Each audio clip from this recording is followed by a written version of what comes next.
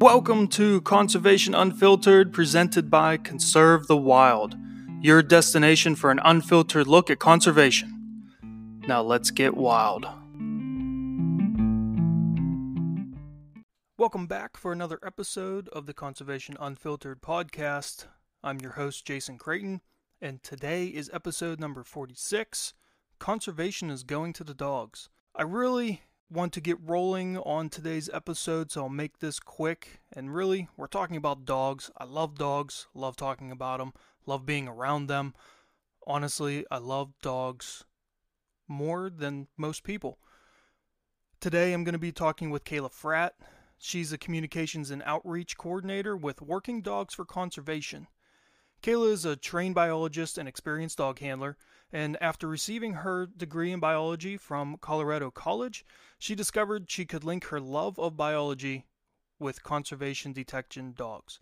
I'll let her give you the details on what Working Dogs for Conservation is about, because this is such a cool conversation that we had. So let's just dive right in and get started.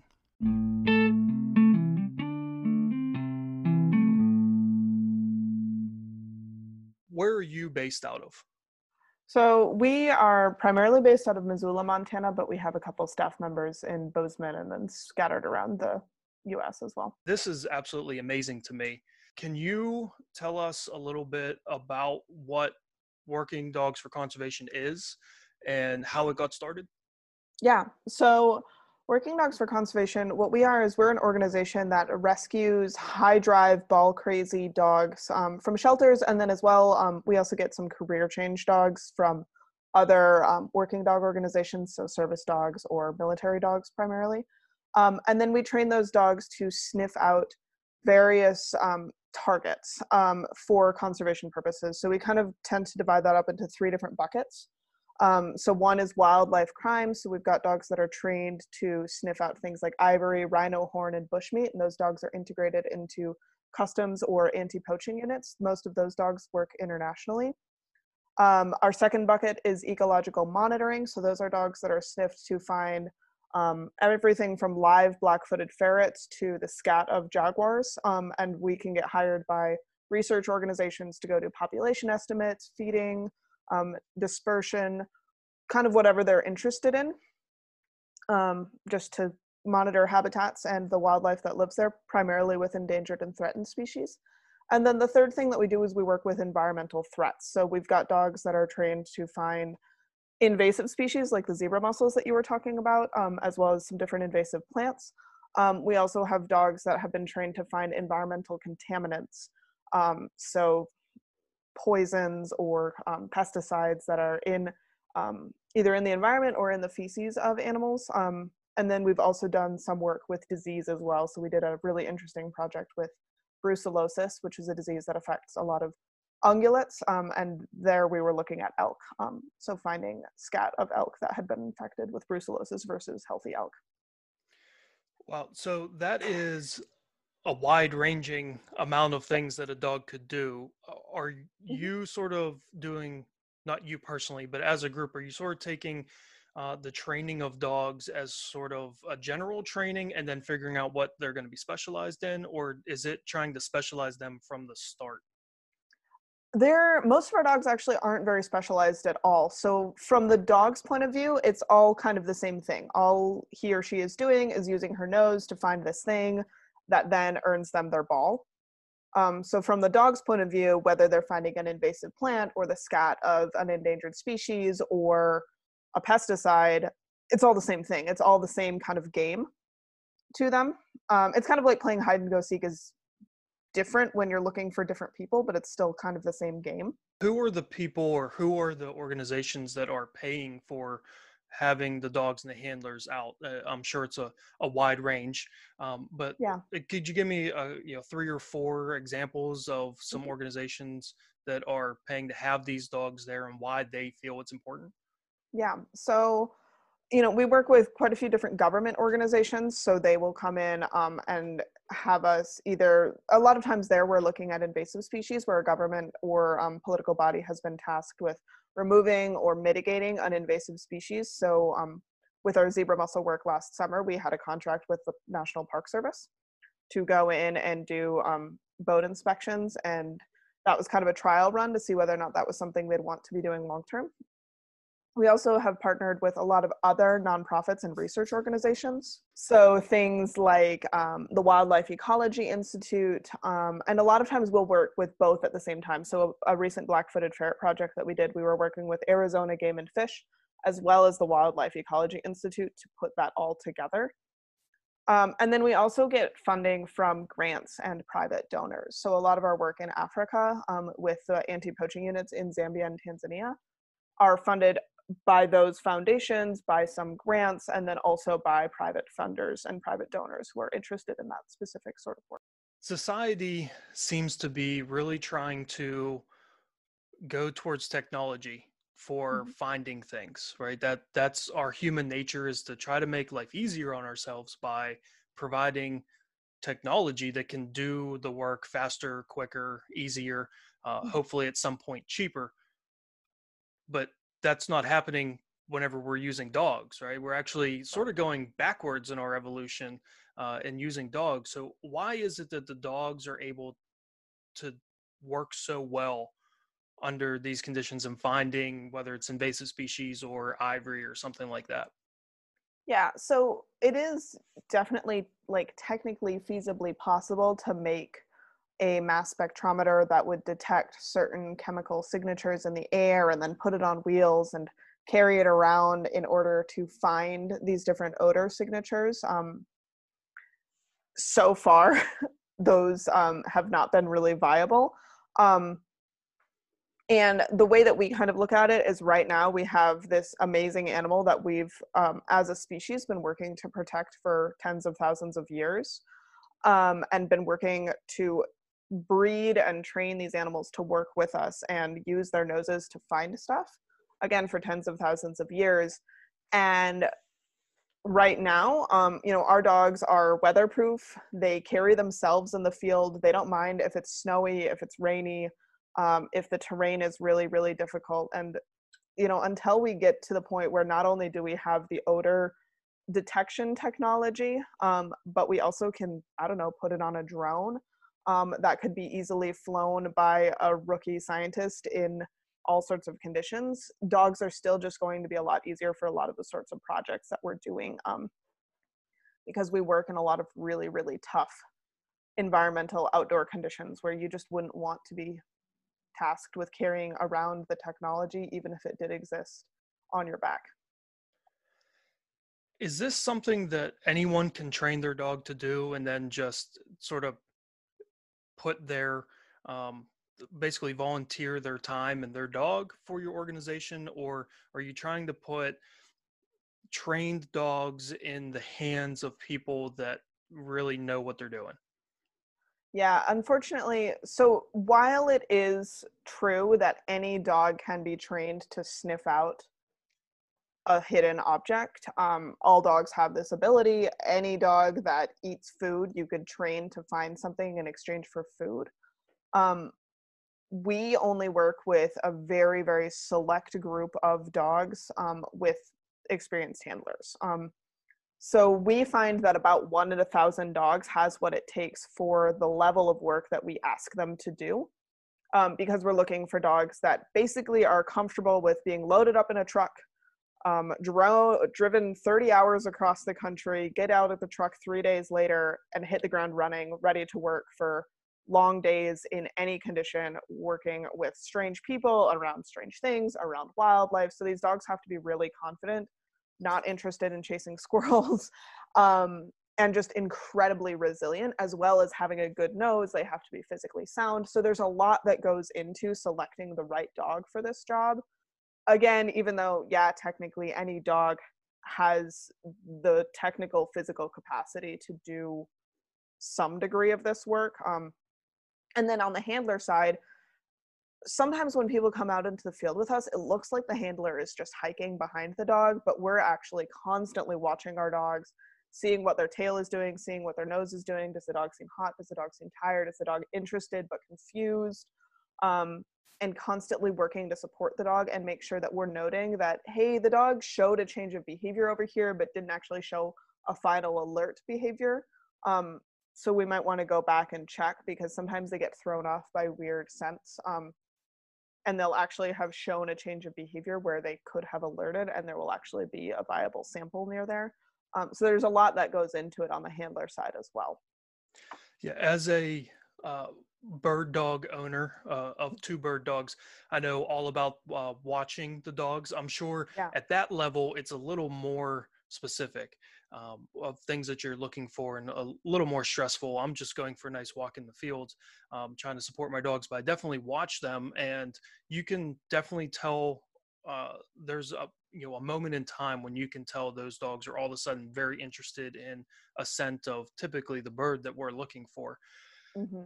We had in a previous podcast episode, we had a very basic introduction to scent work and doing it more in a trial setting.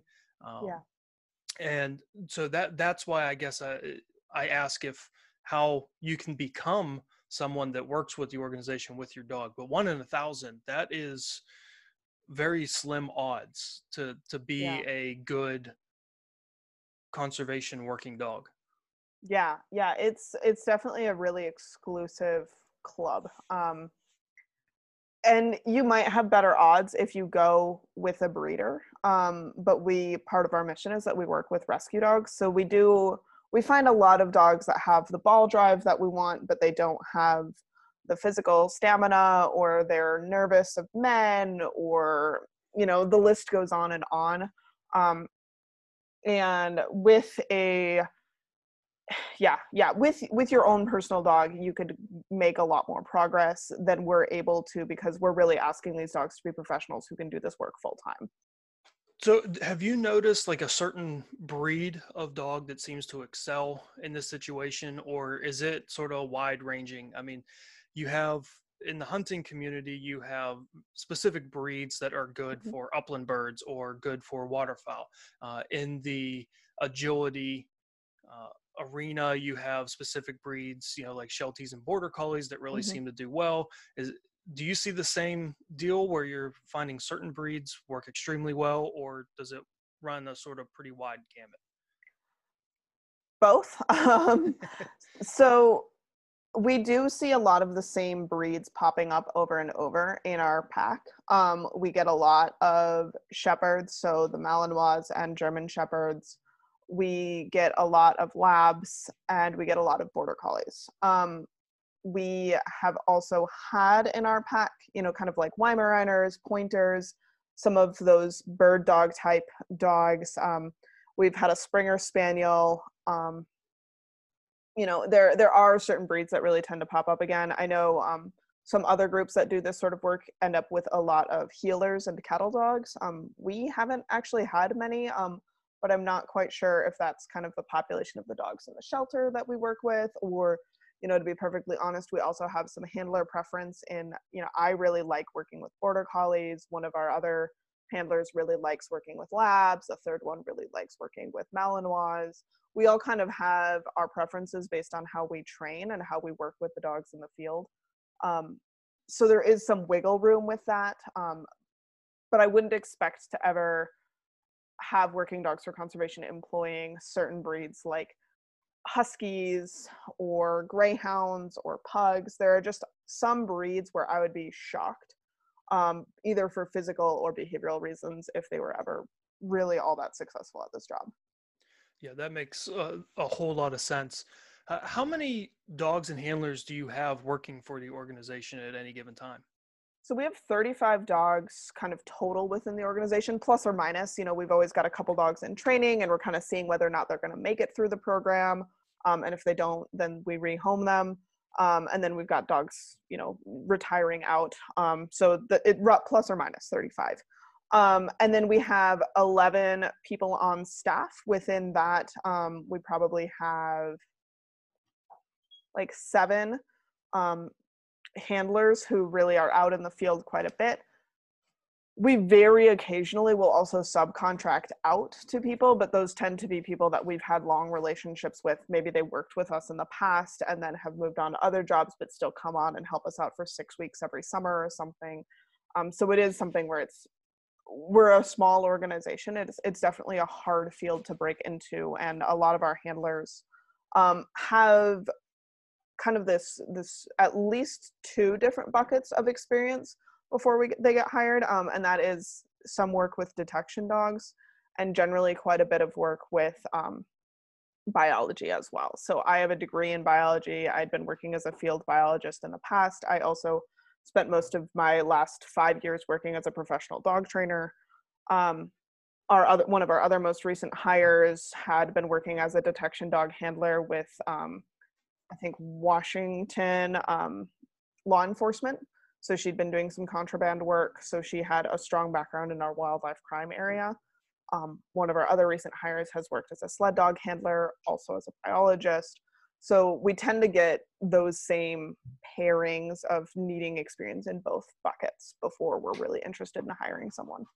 Yeah, I was just about to ask that, how you got involved in this. Like, what is the for for every career that someone has, there's a reason why they got into it. Sometimes it's because of need, but a lot of times, and hopefully it's because they're drawn to it for some specific reason. So what is the one or two things that you're like, this is why I wake up every day and do what I'm doing? Yeah. So, I mean, my personal story is I'm one of those kids who was always kind of an animal nut. I had a pet toad as a child named Tony Wardface that, like, he died when I was like 3, and my parents tell me that I sobbed for days saying he was my only friend. Um, like, I was always that kid growing up. Um, and then I went to college and I figured, okay, I really like animals. I don't think I want to be a vet. That doesn't really speak to me. I think I want to do field biology, and that's how I'm going to work with animals. Through that, I started getting really interested specifically in animal behavior, because that's much more observational. You get to spend more time either watching the animals or interacting with the animals versus, if you're interested in like migration patterns or something, you're not necessarily actually looking at the animals all that often. Um, and then from there, I accidentally got a job as a dog trainer early on in college. I had a job as a dog walker and started training the dogs during their walks because it made my life easier. If the dogs knew to sit at crosswalks and walk nicely on leash, and then I realized that, like, oh, I'm really good at this, and people started paying me to do that. So I was kind of continuing to pursue the field biology track while also really building a lot of skills as a dog trainer. And I didn't think that I ever wanted to be a dog trainer. I thought that was like, why am I going to college and getting this degree in ecology if I'm then just going to be a dog trainer? And I kind of turned my nose up at the career. And I don't know why I had that perception, but I did. Um, Graduated college, got a degree at a conservation nonprofit in communications. Didn't really like it. It was a very political job. They do a lot of lobbying and door knocking, and I was there in 2016, and it was just exhausting to be there during a presidential election year. So then I left that job, got a job at one of the largest animal shelters in the country on the behavior team, and I did nothing but train dogs and cats there for 2 years. But meanwhile, I had heard about this field of conservation detection dogs. And I was thinking, like, oh, that's what I want to be doing, because I like being outside. I like protecting the environment. I also really like what I get out of dog training as far as like my relationship with the animal, the hands-on experience. Like, I find that really fun. Um, so it was a way to kind of fulfill like a mission or a passion that I've always had of protecting the environment while also doing something that I find really, really fun. Um, And so I knew that's kind of where I wanted to be going. And I kind of watched the field for about 3 years in between when I heard about conservation detection dogs and when I finally got this job, because again, it's just such a small field. There really aren't that many organizations that do this. Um, and how I actually ended up landing this job is I was applying for a Fulbright grant to go to grad school to study the selection and training of conservation detection dogs. And I reached out to Working Dogs for Conservation, asking them for help with that grant. Just, like, hey, can I pick your brain, talk to you a little bit as I'm writing this grant. I ended up not getting the grant, but when they were hiring again, about a year after I had initially met them, they knew who I was and they knew that I was passionate. And they let me know that the job was open, and I applied and I got it. It's crazy how the different steps and different things that we do throughout life all of a sudden can sort of converge into something that you really enjoy to do. Um, Yeah. so can can you give me an example of maybe your favorite job, as far as going out and doing the detection work, what your favorite one was, or interesting one, or even just maybe the most recent, whichever it is Yeah. easiest for you to come to mind? Yeah, I think one of my favorites that I've done so far was actually that zebra mussel work. So my dog Barley, one of our other dogs, Tobias, and I got to spend about 2 weeks in Yellowstone National Park last summer, um, doing zebra mussel inspections on boats. And it was a really fun project for me in particular. I really like hanging out with a lot of people. And we were stationed at boat ramps in one of the largest national parks and busiest national parks in the world, frankly. And so, I'm getting to check the boats with the dogs, really be helpful to the rangers because the dogs are really quick. And I'm getting to spend a lot of time educating people. And what we saw a lot of was that people would be really interested in the work that we were doing because we had the dogs. Normally people aren't really excited to get their boats inspected because it just means they have to slow down. It means they have to wait before they get to actually launch their boats. But when they get to see dogs doing it, they got interested. So that was a really cool educational opportunity. We also had a couple times where it was also just genuinely really useful to have the dogs with us. So one example was there was someone who came up and they had their boat on the front of their trailer and then 2 jet skis on it as well. And so you're not allowed to launch jet skis in Yellowstone. Um, so they didn't get the jet skis inspected. But as they're going to launch their boat, which had been inspected and cleared, the jet skis were actually going into the water, which means that if those jet skis were infected with zebra mussels, they could be potentially infecting the lake, right?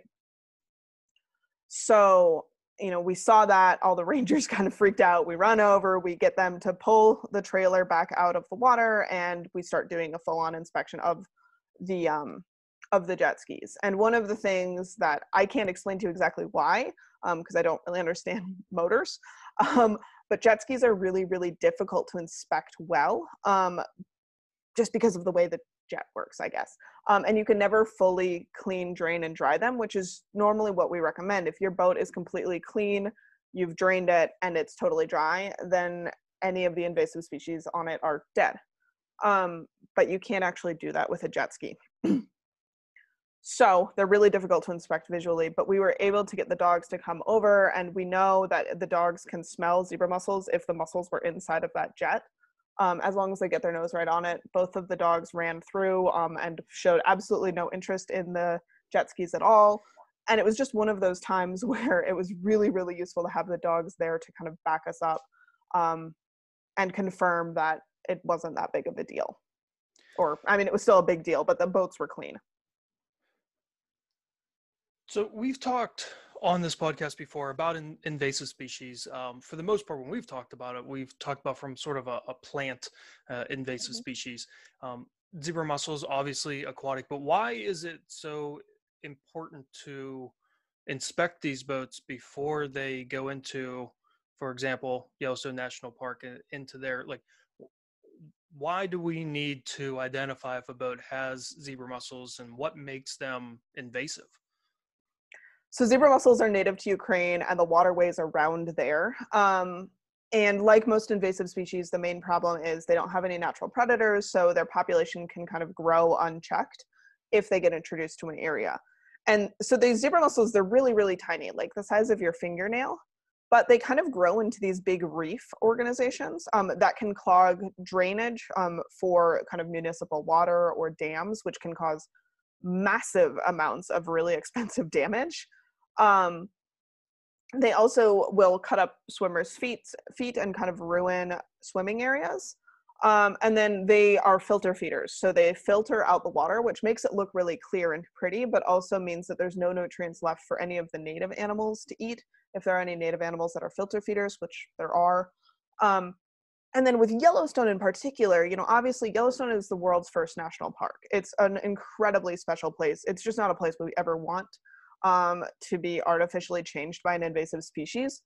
But also, Yellowstone Lake is the head of a watershed. So if we were to get mussels in that lake, those mussels would continue going downstream and would infect a lot of other areas that are currently pristine. So it's a really important area for a lot of reasons. And part of it is just because it would also infect areas that are currently unaffected.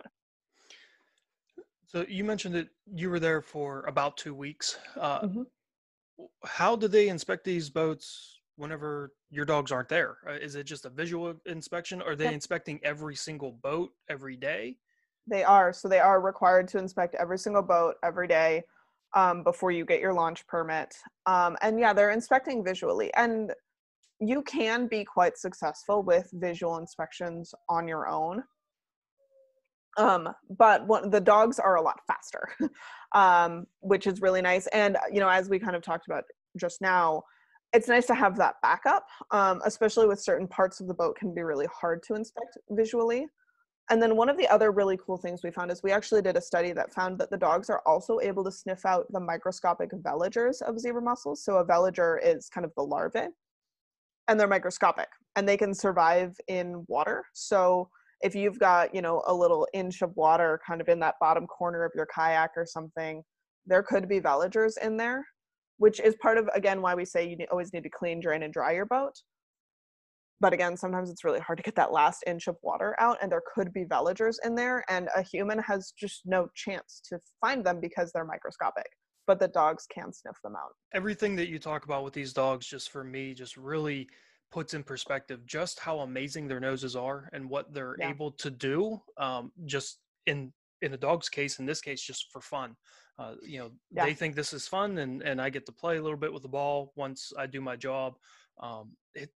It's I'm always amazed and astounded by what dogs are able to do, and then also with that, how people can take what a dog's able to do and make our lives a little bit easier.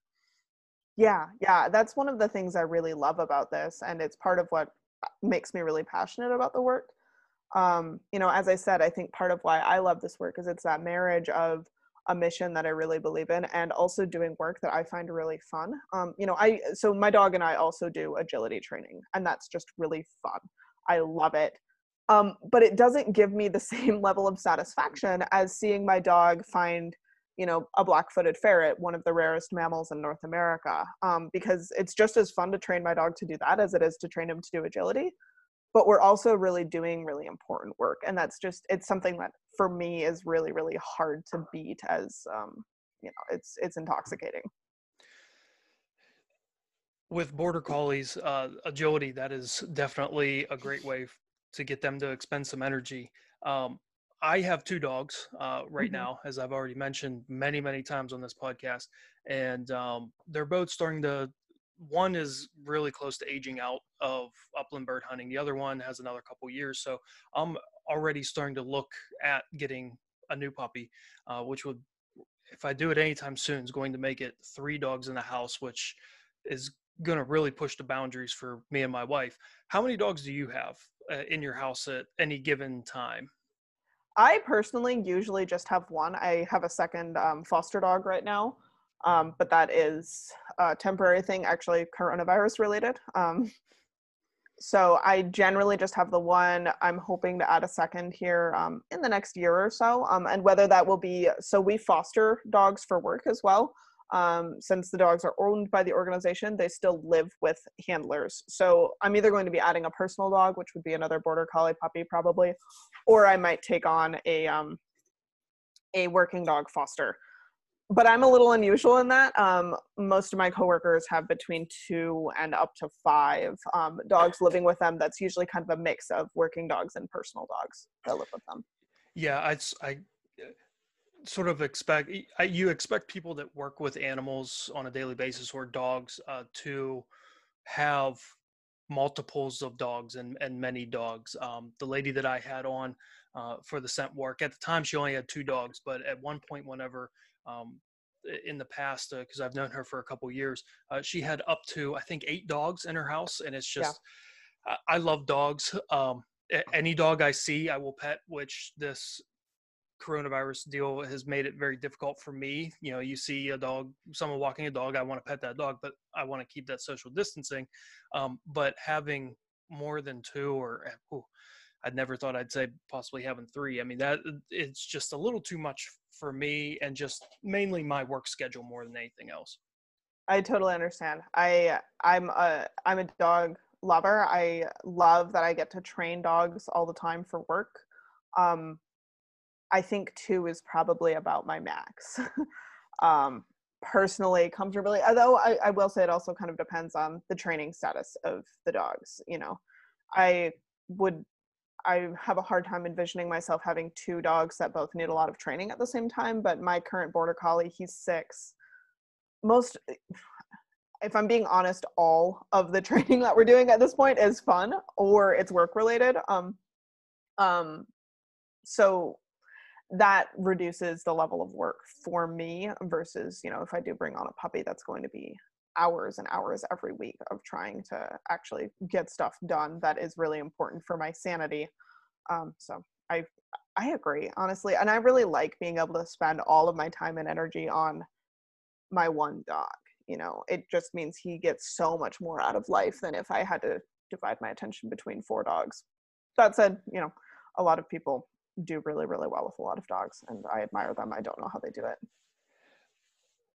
If people want to get involved with Working Dogs for Conservation, or help out, or even just learn about what it is that you do as an organization, what can they do? Where can they go? How can they find out more information or get involved?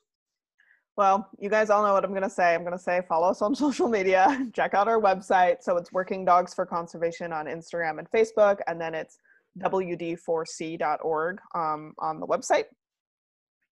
So, you know, you can always find stuff there. And then as far as getting involved and helping out, the number one thing that we're always looking for is more donations. So if you've got any spare money that you're interested in donating, you can do that. You can also change us to your Amazon Smile charity of choice, which then doesn't add any fees for you, but Amazon will donate, I think it's 0.5% of any of your purchases to us. So set us as your charity of choice. It doesn't cost you anything. And then as far as actually helping out, if you guys are in Montana, shoot us an email and we might have some opportunities for you. We do occasionally have other volunteer opportunities kind of around the country, but I don't want to overpromise there. I will say we get a lot of inquiries and we don't have all that much opportunity to volunteer. So other ways that you can help out is you can just be an ambassador for all things conservation related and all things animal welfare related. So one of the big pushes that we're really helping spearhead here in Missoula is trying to get more people to clean up their dogs' poop on trails, because part of our mission is dogs helping wildlife in wild places. So if you want to bring a spare poop bag whenever you're going out and pick up, you know, other people's crap, we appreciate it. It helps us out. It really helps spread the mission, and you're not helping us directly, but you're helping the community at large. So that's something that you can do pretty easily from home. Yeah, that's a great tip. I am notorious with my group of friends and my family for uh, bringing home more trash than anything else when I go for a hike or go for a hunt that I Mm-hmm. see, you know, laying around. So now I'll probably take a couple poop bags with me, and if I do see something, you know, bring some of that home too, I guess. Yeah, it's not the most fun volunteer opportunity that I can possibly give you, but it is something. And It's you one know, of you those can things. always look for opportunities to help pull invasive weeds in your area. I think playcleango.org has lists of ways to get involved for that. So you know, anything that you can do to really help out conservation and or dogs helps us. Yeah, that's something that we try to promote as well, is that, you know, just small little actions. And if everyone would participate in doing those small little actions, we can do some really big things. It doesn't always have to be big grand gestures to help out conservation and help out wildlife. Yeah, absolutely. As far as the donations, can they just do that through the website? Yep, you can just donate to us on our website. You can also donate via Facebook, but then, you know, Mark Zuckerberg gets your information as well. So take take that how you will. But yeah, definitely you can donate on our website. You can also sign up for our newsletter, and then about once a month you'll get an update on what us and our dogs are up to around the world, although you'll get more frequent updates from that on Instagram and Facebook as well. That's great. I will be signing up for that newsletter in just a couple minutes. Yeah, That was always, I always like to know what dogs and people and their dogs are up to. Well, definitely. Kayla, thank you for coming on.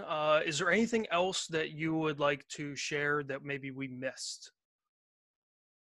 No, I think the only thing to throw in there just for the newsletter is it's currently hidden all the way down in our footer of our website. We're working on changing that, but if you get to our website and you can't find it, it's hidden all the way at the bottom. It's a little annoying. But no, I don't think we've got anything to add. Just get out there and enjoy time outdoors with your dogs, and be a responsible dog owner. We appreciate all of that. Awesome. Again, thank you, Kayla, for coming on. Really appreciate it. And good luck with the social distancing, and hopefully you Thank can you. get out there working safer in the near future. Yeah, we're hoping so.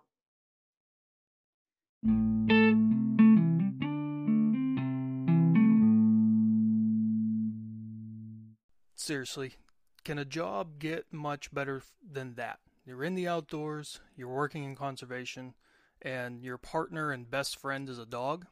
I mean, come on. Seriously, it doesn't get any better than that. Like Kayla mentioned, you can find Working Dogs for Conservation on Instagram. You can find them on Facebook. Just search Working Dogs for Conservation and it's going to pop right up. I highly recommend looking at their website, wd4c.org. They got some great information on there, some cool pictures, and you can donate right to their cause, which is a great cause.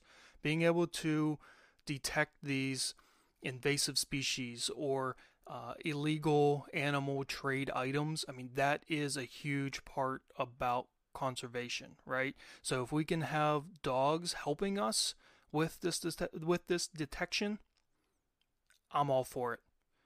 Until next week, stay wild.